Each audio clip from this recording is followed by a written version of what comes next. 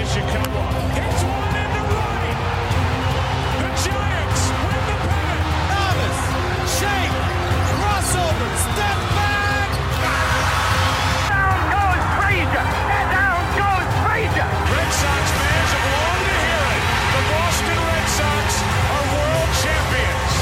Touch 'em all, Joe. You'll never hit a bigger home run in your life. He's in. Patriots win the Super Bowl. Hey guys, and welcome to episode 4 of Around the World Sports. My name is Aaron Shellen. You can reach me on Twitter at SportsGuyAaron, or you can find me on YouTube and Facebook at Around the World Sports. Today, I had the pleasure of being joined by NBA writer Adam Taylor. Adam is the lead writer for the Boston Celtics for SB Nation and host of SB Nation's Celtics blog. Talk about the restart of the NBA season, get into detail about the Celtics, how this layoff affects them as a club, as well as their chances of coming out of the East. In addition, we spend a little time discussing the Chicago Bulls and what they need to do to turn things around. Hope you like it. My guest today, joining us all the way from the other side of the pond in England, is Adam Taylor, lead writer for SB Nation and host of SB Nation's Celtics blog. He's also the co-founder of 450 Times on the CLNS Media Network. You can find him on Twitter at Adam Taylor NBA. Adam, thanks for joining me today, and how are you doing? No problem, man. I'm doing well. It's mid-evening on a Sunday. I don't have work tomorrow. I'm working from home, which isn't technically working. So I'm living my best life. Excellent. Sounds good. So let's jump right in. So I want to start with just talking about the NBA in general. So with talks well underway about the NBA resuming their season, I wanted to hear your take on the league's plan of potentially heading down to Disney World and playing their games there. What sorts of roadblocks do you see them encountering, and how quickly do you think they could ramp up to restart the season? So there was talk a while back, around about a month ago, maybe a month and a half ago, saying that they wanted to employ like a 2-week training regime where players would go back with their teams, start out with individual workouts, ramp up to full team workouts, and then maybe get some like preseason games underway, because jumping from no basketball into playoff basketball is so detrimental to a player's physical ability, and the amount of injuries that could be sustained is like really career threatening. So I'd assume that there would be a delay. Teams are slowly starting to go back now for individual team workouts. For Boston specifically, there was a press release on Friday that said they'd be allowing voluntary individual workouts at the Auerbach Center.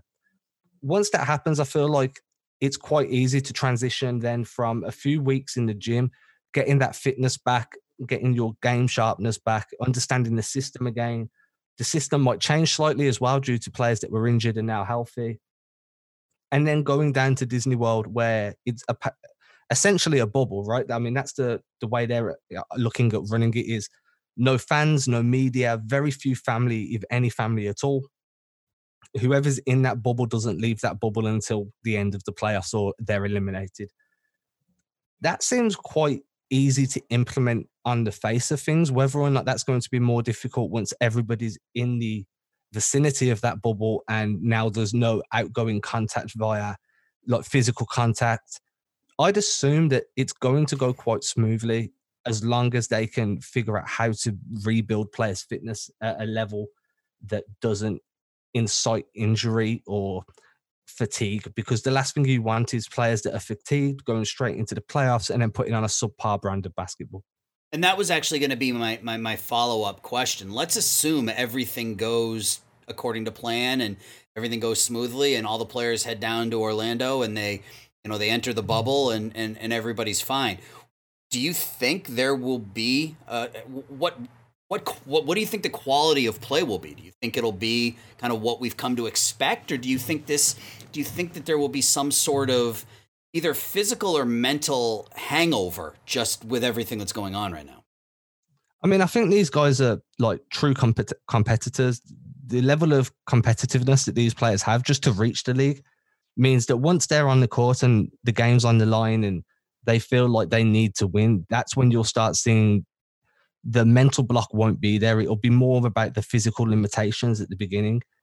If they jump into a regular season, like has been discussed, I feel like it's going to be straight into the playoffs. But if they do jump into the regular season, by the time they reach playoff level, I feel like we'll be back to a quality of basketball that we're used to. But the first few games across the board, I'm expecting to be a little bit more difficult to watch. A lot of loose balls, a lot of shots coming up short or air balls. And that's to be expected. You can't expect these guys to go from no basketball for 2-3 months to them playing playoff ready, high level, like highest level in the world type basketball instantly. It's going to take a few games for their legs to get back under them. Right. Just like, I mean, that's why we have a preseason, so that the players can get their legs underneath them and they can get comfortable with the speed of the game and the physical toll that playing 48 minutes a night can have on you. So let's talk a little bit closer to home. How do you feel the layoff is going to impact the Celtics? For example, Jason Tatum was playing at an MVP level post All-Star game. And then the flip side of that, you had a lot of players, Kemba, Gordon, Enes Kanter, Rob Williams, all dealing with injuries. So how does this layoff potentially affect a young squad like the Celtics? I feel like it's hit the reset button. It's allowed Kemba's knees were struggling, which is quite worrying as well due to his coming into what is he now nearly age 30, just turned 30. His knees are starting to swell up after games. It was a worry that the Celtics had with Kyrie Irving, was his knees going to last the duration of his career. Hopefully for Kemba, this has kind of been due to a knee injury and then he aggravated it during the All-Star break. But it's hitting the reset button. So guys that were riding the crest of a wave are going to come back down to where they usually are, which is bad in terms of the way Tatum was playing. Hopefully he can find that level of play again. But then Rob Williams with the hip bone edema, hopefully that's completely fixed now. He was starting to get minutes on the floor again as the pandemic came. So a few months of not much stress, just relaxing, doing his rehab at home, following the routines that the Celtics have sent to him. And it's Kanter again, the same. I feel like the guys that are injured coming back to a healthy level should level out the guys that were riding crests of a wave coming back down to a level. Hopefully it will find a balance. And then the Celtics will come into the playoffs healthy, which again is, you can't underestimate with no travel because you're all in one location. Mm-hmm. There isn't the travel wearing you down. There's no jet lag. And now every team's healthy, which makes this playoffs a lot more volatile than if it had just been the regular season leading up to the playoffs. And the one name you didn't mention in terms of injuries was actually somebody that you spoke to a few weeks ago, was Gordon Hayward. Any updates physically on how he's doing with his hand injury?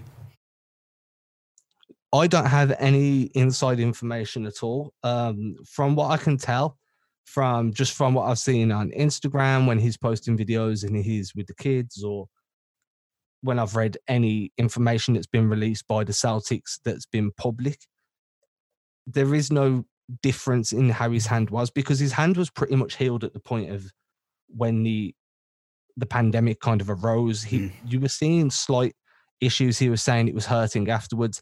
For me, the biggest issue is that foot, the way he was getting pain after playing with the foot. Is that something that's going to be around for the rest of his career? Is he going to have to manage it, manage game time? Is he going to have to start sitting more games in the regular season? That's something for the Celtics to sit down and think about. Should he opt in, ready for next year when he does hit unrestricted free agency? From what I can gather, he's kind of keeping himself fit. If you listen to the interview I had with him a few weeks ago, he has his own fitness regime. The Celtics are sending workouts to all of their players regularly and checking up on their progress. So I feel like I kind of class him as one of the healthy guys compared to Robert Williams and Kemba Walker that were my two primary concerns. So you bring up a good point that there will be no travel. There will be no, Kemba's not going to have to, figure out a way to keep limber on a cross-country flight and things of that nature. Where does a fully healthy Celtics team rate in the Eastern Conference? Where do you see their chances, or how do you see their chances on getting past teams like Milwaukee and Toronto? So I had somebody on the Celtics blog podcast. It was John Corrales, actually. It was probably 2-3 months ago, no longer than that. And he put it this way to me. And since he said it this way, it's been the only way I've kind of looked at it, through Corrales-coloured glasses, shall we say. Everyone's worried about how the Celtics are going to stop Giannis, how they're going to stop Ben Simmons and Joel Embiid. What you need to think about is how are those teams going to stop the Celtics that have 4 players capable of initiating, creating, and scoring off every level. You've got Gordon Hayward, Jaylen Brown, Jason Tatum, and Kemba Walker that can score on all 3 levels. 2 of those guys are high-level initiators, high-level creators off the pick and roll. Jason Tatum was developing a pick and roll game too. So where the Celtics only have to worry about stopping 1 primary guy in Giannis or 2 primary guys in Embiid and Simmons, these guys have to worry about stopping 4 primary guys. And then you throw Rob Williams in that has the potential to be one of the best passers of a big man coming off the short roll in the league. That's another initiator that can create for you. There's too much ball movement to really have to worry about stopping another team because they have to stop Boston too. So I feel like on their day, Boston can beat any of these guys. Yeah, and Rob Williams is somebody who gets, I think, overlooked from an outside Boston point of view. I mean, this kid fell in the first round due to some other issues. The Celtics got themselves a steal. I think it was at 23, right? I think it's where the Celtics got him. But this kid, his leaping ability is renowned at this point. But his passing ability is something that people don't talk an awful lot about. And the NBA game right now is geared more towards centers who can play at the top of the key, like Daniel Tice and Rob Williams, or potentially Rob Williams in that pick and roll. So having somebody like Rob Williams, especially being able to come off the bench and try to help that second team provide, because that's one of the issues that the Celtics have had this year is that second team has really struggled offensively, especially with all the injuries. Having somebody like Rob Williams helping to facilitate that offense with the second team is going to help them, even with a shortened bench in the playoffs. It's going to help them tremendously. Oh, for sure. Rob Williams' ability to pass and to create out of that short roll and again out of the post as well, or from the top of the key, he can really bring guys into play. His passing this year was, I don't know, I can't say if it was improved because it wasn't anything that he was flashing last season, but it was definitely a nice addition to his game that added a different level to the way the Boston Celtics can approach games. For the second unit, the only big concern is the shooting or the lack of shooting on that second unit, which is why I'm expecting to see a lot more staggering of minutes between one of the 4 guys, Jalen, Jason. I call them the 4 horsemen. I'll refer to them as such moving forward. All right. You're going to stagger 1 or 2 of those guys with that second unit in the playoffs. And Rob Williams being able to be an initiator means you can leave Hayward in longer in the opening quarter of the game if you need a ball handler at that point, because you know Rob Williams can come in with Tatum and Brown, who are both solid ball handlers, but both need to tighten that handle up in the open court and work on initiation. Adding Rob Williams into the mix alleviates the issue to need a guy that can initiate from the top of the key or from down on the post, similar to what Al Horford allowed them to do in previous seasons. Right, and Coach Stevens has always tried to make it a point to have at least 1 or 2 of those 4 horsemen, as you call them, out on the court at any one time. So you're not really running a full bench mob, so to speak. There's always a starter or 2 out there with them. And that goes back to your initial point, which is Celtics have 4 players who can either initiate or create their own offense. So if you have 2 of them on the court at any one time, you're never going to have an extended offensive slump. And especially once you get into the postseason and that bench gets shortened to 8 players, maybe a 9th, you're always going to have one of those big 4 out there. And then really all you need are people who, Daniel Tice is the perfect fit for this team with his rebounding ability, his defensive ability, his ability to hit the 3-pointer from the top of the key. That's really all you need once you get outside of that top 4 is you need people who can rebound, people who can play defense, people who can provide a little bit more energy so that you're not relying solely on those top 4. So the one name you didn't mention, and I want to bring him up because you talked about him on one of your last podcasts, was Marcus Smart, and the title of your podcast was "Is Marcus Smart Tradable?" And I'll give you my thoughts in a second, but and you sort of hinted at your sort of answer to this on the podcast, but when you were talking about having a bunch of first and second year players coming off the bench for you, should you trade Marcus? But rather than ask, is Marcus Smart tradable? My question is, do you think that trading Marcus Smart is a smart idea? I feel like it depends on the return. Celtics fans tend to sit in one of two camps. It's either Marcus Smart is God and will remain God for as long as he wears green, or Marcus Smart is a problem that needs to be moved. And one of those camps is much bigger than the other, but there isn't a middle ground with Celtics fans on Marcus Smart. For me, it depends on the return. I feel like, and I was quite vocal about this, Onyeka Okongwu would be a phenomenal fit between Grant and Rob Williams and Daniel Tice moving forwards. I feel like if you could move Smart and consolidate some of these picks to get a player back that fits what you're doing and that hires your ceiling next season, then that's great. You do that.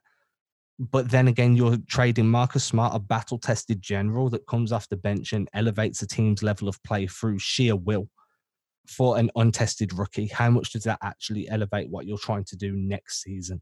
So if the returns are Bradley Beal or somebody of that caliber of player that's a proven commodity within the NBA, then sure, you have a conversation about trading Marcus Smart. My personal outlook is Danny Ainge knew what he was doing when he gave Marcus Smart that contract. It's a very tradable contract. It's a fantastic salary matching contract. Nobody expected Marcus's offensive output to increase the way it did this year, but statistically, his defensive output kind of took a slide to level him out to the same impact type of player. And for me, I would much rather a defense-first Marcus Smart than a Marcus Smart that wants to do both, because you don't get the specialist that he actually can be. Yeah, I mean, Marcus has been, obviously, he's been known for his defense. There's been talk of Defensive Player of the Year, and I think if you ask, he's one of those players who's considered an All-NBA defensive player. You mentioned his contract; he's making $12 million a year, which in the NBA is peanuts.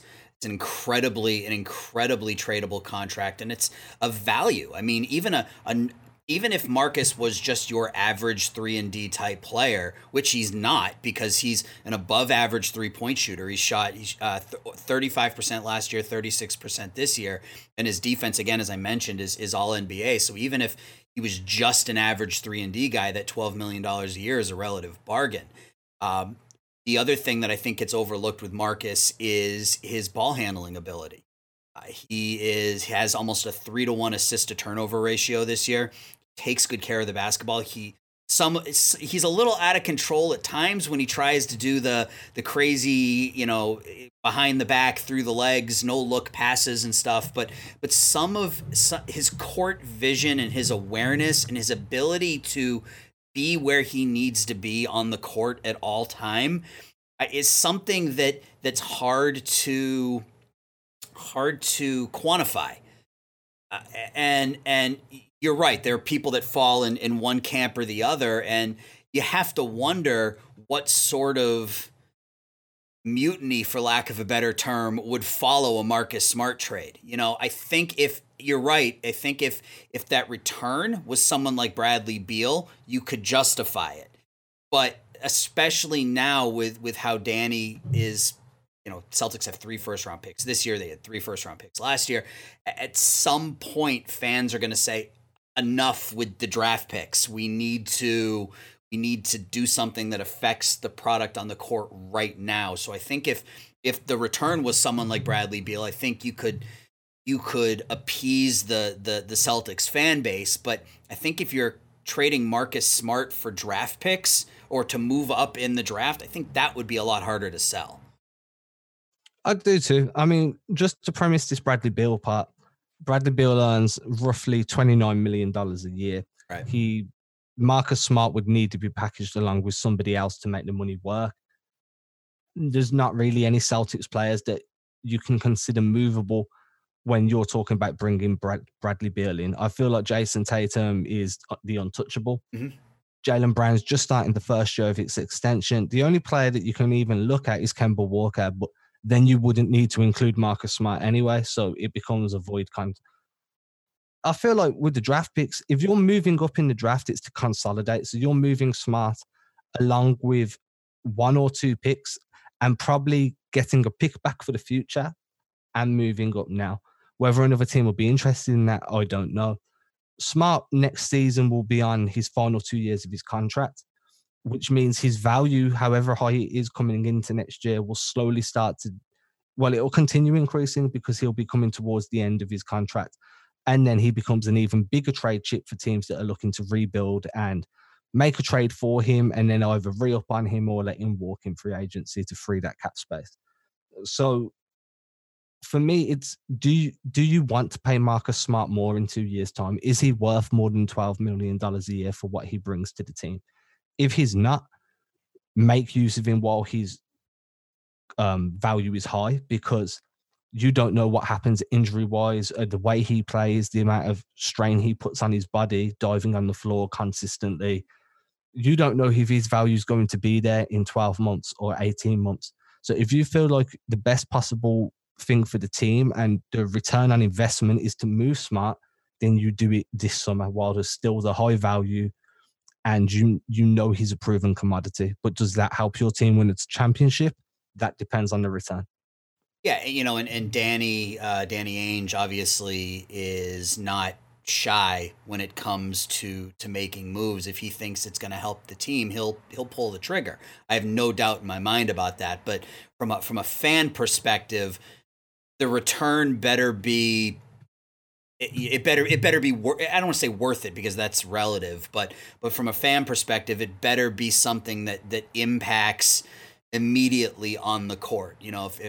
If you're trading Marcus Smart to move up in the draft, there better be a solid plan for who you're going to take at 5 or who you're going to take at 4 or what the plan is for that pick. It just, he's one of those players that it would have been like if, Belichick had traded Troy Brown, or, if the Bruins move on from, Marchand, or, one of these staple players.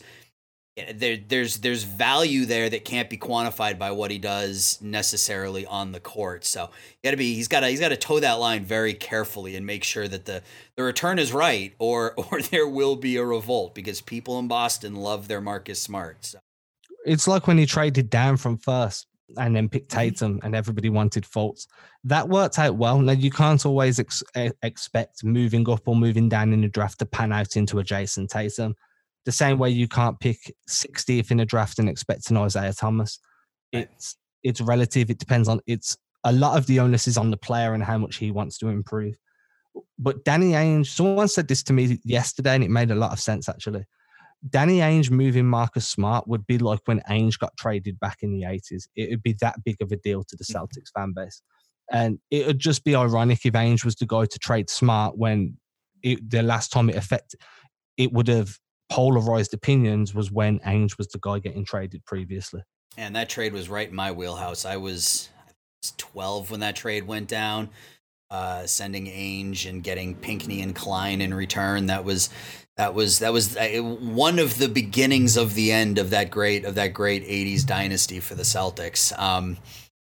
It's going to be really interesting to see how they handle it. They don't, the money situation in the NBA is obviously very strange because you have to match contracts and you can sign somebody to more money if they are with your team. So the money situation is always a little confusing to people. But he is the heart and soul of the Celtics. He might not be even the 4th best player on the team, but he is the Celtics. So it'd be really interesting to kind of see how that all plays out this offseason. So Adam, I want to change topics a bit. I'm in Chicago, so my fan base is, or my watcher base is, they're all Bulls fans. So I want to talk about a little bit about the Chicago Bulls. So what are your thoughts sort of on the mess that is the Bulls front office? Do you think that they made the right hires, bringing in Arturas Karnisovas to be their executive VP, Mark Eversley to be their new GM, while at the same time holding on to John Paxson and Jim Boylan? So I'm probably not one of the most qualified guys to discuss this in too much detail. Most of my focus does surround Boston, and I kind of watch New York quite closely as well due to the rivalry with those guys. Sure. I'm more comfortable saying I feel like any decisions that have been made, if they haven't been made from player development aspects and they haven't been made from scouting aspects, which are two of the key things that have been plaguing the Bulls for multiple years now, then these aren't the right decisions to be made. With a team that holds young guys, Kobe White, I really like Kobe White's game. Lauri Markkanen, I'm kind of high on him one week, low on him another. And then you've got, what's his name? He's one of my favorite. Yeah, you've got Zach LaVine, but that's not who I'm thinking of. He's one of my favorite guys as well. Wendell Carter Jr. You've got some really solid young guys in that team. So the onus should be on scouting, so you can make sure you continually draft intellectually and you continually know who around the league that's entering free agency would be a good fit both personality wise and skill set wise. And then you need a player development system in place to help these young guys with such high ceilings reach those ceilings. I don't know enough about the front office to know if that's been the type of hires that have been made. But if they're not the type of hires that have been made, then in my opinion, those are some incorrect decisions. What do you, from an on-court perspective, you mentioned kind of the core four for the Bulls, and then they also have Otto Porter Jr., who's been injured a lot for the last year, but Otto Porter Jr. they got from Washington last year at the trade deadline. They've got a lot of skill just from the four players that you mentioned, but what do you think they're missing? I mean, you mentioned four really solid players. What does a team like the Bulls, I mean, what do they need to do to get themselves back into contention? I mean, the first thing you need is a glue guy, right? A lot of these teams that kind of go from being outsiders looking into the playoffs to then being an 8th or 7th or 6th seed is they make an addition in free agency, and the player's not always the most technically skilled or the most athletically gifted, but he's a guy that comes into that locker room and unifies and plays within the system and make sure that everybody's playing for each other. Marcus Morris is a guy like that. Enes Kanter, to some degree, has actually been Boston's version of a glue guy entering the team. But a guy like that, Draymond Green, does it at an exceptionally high level. Bringing in somebody like that can kind of come in and be the metronome for the team's mentality and really push a nice veteran guy, that would be a huge asset to the Bulls now moving forward. You've got your young core. And then you look at who you've got on the team. I'm kind of scrolling through right now. Yeah. You've got Thomas Satoransky, a great three-point shooter. Max Strus was with Boston before they released him off his I think he was on a two-way at the time. Thad Young is a great guy, but is Thad Young really a glue guy? He's been a solid player all the way through his career, but he doesn't have the experience of going to multiple finals or multiple conference finals to really come into a young team and be like, this is the way we need to play to get to where we need to be. And to me, that's one of the biggest things that the Bulls will need for them to take the next step is some veteran role players that have been to finals or deep playoff runs on multiple occasions in their career. And that's hard to do. You know, I mean, that's hard to do. The NBA, it's very catch-22. You know, in order to sign the players, you need to be successful, but in order to be successful, you need to sign the players. You know, it's hard to lure those types of players to your team unless you've been to multiple conference championships or multiple finals. Or you have consistency. One key thing that's been pointed out to me on multiple occasions that I've kind of bought into is if you have a young team that's got high-level talent and you have a steady front office that has shown that they're committed to developing this talent the right way, implementing a culture, implementing a system, players around the league will take notice of that, and then they start thinking to themselves, that team there is only 2 or 3 pieces away from being a contending team. I'm going to want to sit with them during my free agency this summer because there's been a steady ship and a solid kind of system of improvement. And that's how San Antonio have continually stayed competitive without having the superstars. They've had phenomenal player development, phenomenal culture. It's the San Antonio way. And then players will take meetings with them just because, one, it's Greg Popovich, but two, because they know they're coming into a harmonious environment. There's going to be no rough waves to ride during the season when you need to be focused on basketball. Right. So that's a great point. So last question I have for you is, assuming everything, assuming we have a season that starts back up here sometime in the next X number of weeks, who's your pick to win the title in this bizarre 2019-2020 season? I'm going to go with the Clippers to win it all. I feel like they're just deep all the way, top to bottom. Kawhi, PG are just phenomenal guys. LeBron's kind of aging. The jury's out on Anthony Davis when the lights are shining brightest, because he's never had to do that before. It's all well and good being an absolute stud during the regular season. Being a stud in a playoff final series is a completely different ball game. So he's more than capable. I just don't think that the Lakers have enough in depth to compete with the Clippers. From the East, logic says Milwaukee. My heart says Boston. I hear you. The head and the heart both say different things. So, I'm right there with you. I think the Clippers and the Lakers are clearly 1-2 out west. The Clippers are loaded. If it's not PG or Kawhi, it's Lou Williams dropping 40 on you. And then the Lakers, it's AD and LeBron, and how far can the two of them take that team? And out of the East, I mean, I feel like you have to go with Milwaukee. I mean, Giannis is the best player in the NBA right now, and outside of the hero calls that he's going to get because he's Giannis, he's still the best player in the NBA, and I don't until they can be unseated, I don't see how you can go anywhere but Milwaukee. But yeah, I'm with you. My heart tells me that a healthy Celtics team can take 4 out of 7 from anybody. So, Adam, I said this to you before the interview, but I really want to thank you for your time today. Appreciate you taking some time to sit and talk to a newbie in the industry like myself, and give me some of your insights into this crazy NBA season that we are currently dealing with. So really quickly, do you want to just kind of take a second and let everybody know the various places that they can find you? Because I don't think I missed anything, but you're all over the place. So why don't you take a second and tell everybody where we can reach you? Well, firstly, thank you for having me on, man. I've really enjoyed this, and you're doing great work. So please keep it up, and I'll be watching, and I hope everybody else is enjoying it too. Thank you. If you're looking to find anything that I'm working on, you can check out my written work at CelticsBlog.com for SB Nation.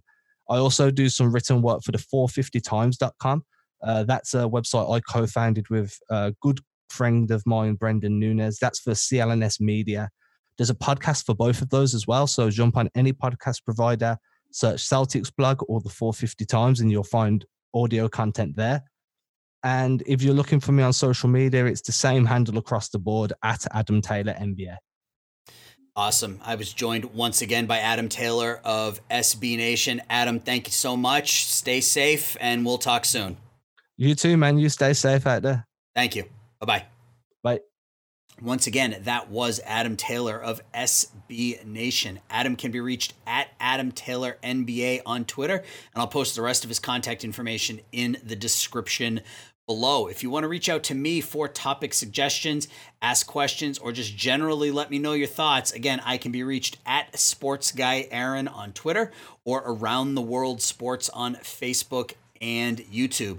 Audio recordings of this and my previous interviews will soon be available on podcasting sites everywhere.